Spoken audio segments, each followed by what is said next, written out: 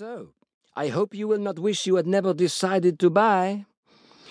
"You know, Galinet," said Mannering, "you sound almost as if you believed the legend."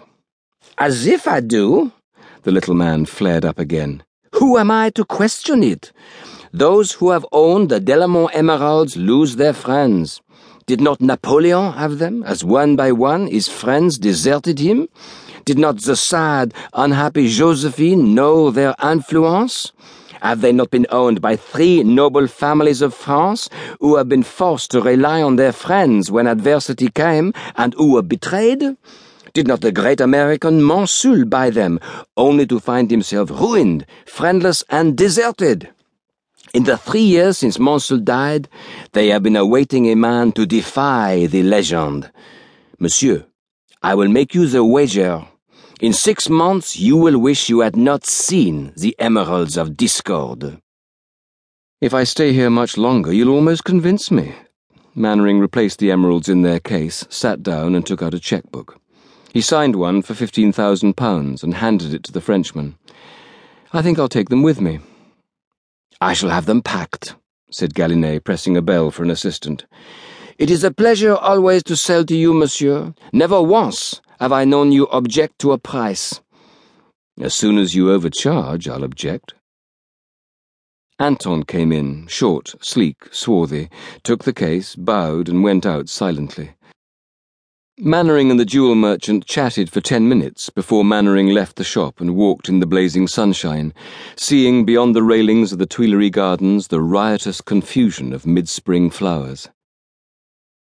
It was a year since he had been in Paris, but he was not likely to forget what had brought him then.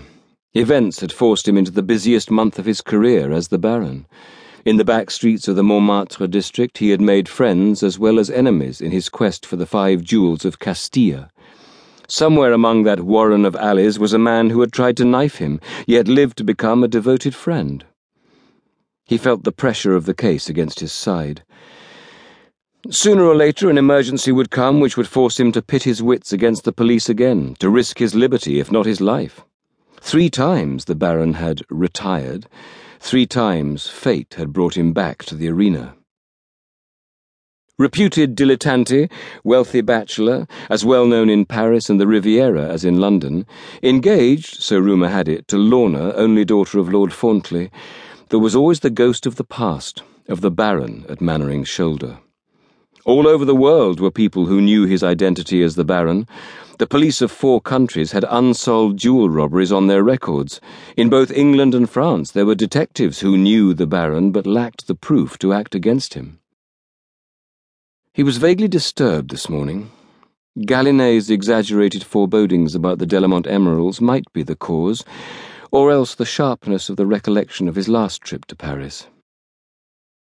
He walked briskly towards the Champs-Élysées, heedless of the noisy traffic, the flash of the gendarme's white baton and the shrill call of his whistle, heedless of the bright canopies of the cafes, all well filled, of the rattling single-decker buses, the sometimes curious and frequently inviting glances from the invariably well-dressed women who passed by him. And as he walked, a nondescript-looking man of medium height followed him, always on the opposite side of the road, and always 50 yards behind. From the window of a 3rd-floor room at l'Hôtel Cumar in a side street off the Avenue de l'Opéra came the harsh blare of traffic. Sharp footfalls pattered to and fro. Now and again a voice was raised in greeting, none of which disturbed the man lying, fully dressed, on the double bed. His sharp features were attractive, even if the mouth was thin and straight and the chin suggested weakness. His dark, crinkly hair was brushed straight back from a wide forehead. His eyes were opened, and he stared at a mark on the papered ceiling, with his hands behind his head, his legs wide apart. On the white counterpane there were 2 dark smudges made by the heels of his shoes. Monsieur Paul Rontu was at ease. A clock outside struck 11, the half-hour, noon. Monsieur Rontu stayed where he was, although occasionally moistened his lips several times with his tongue. As the last chime of midday died away, he sighed, moved his hands, swung his legs to the floor. He proved to be broad and well-filled, even for his 6 feet. His walk to the bed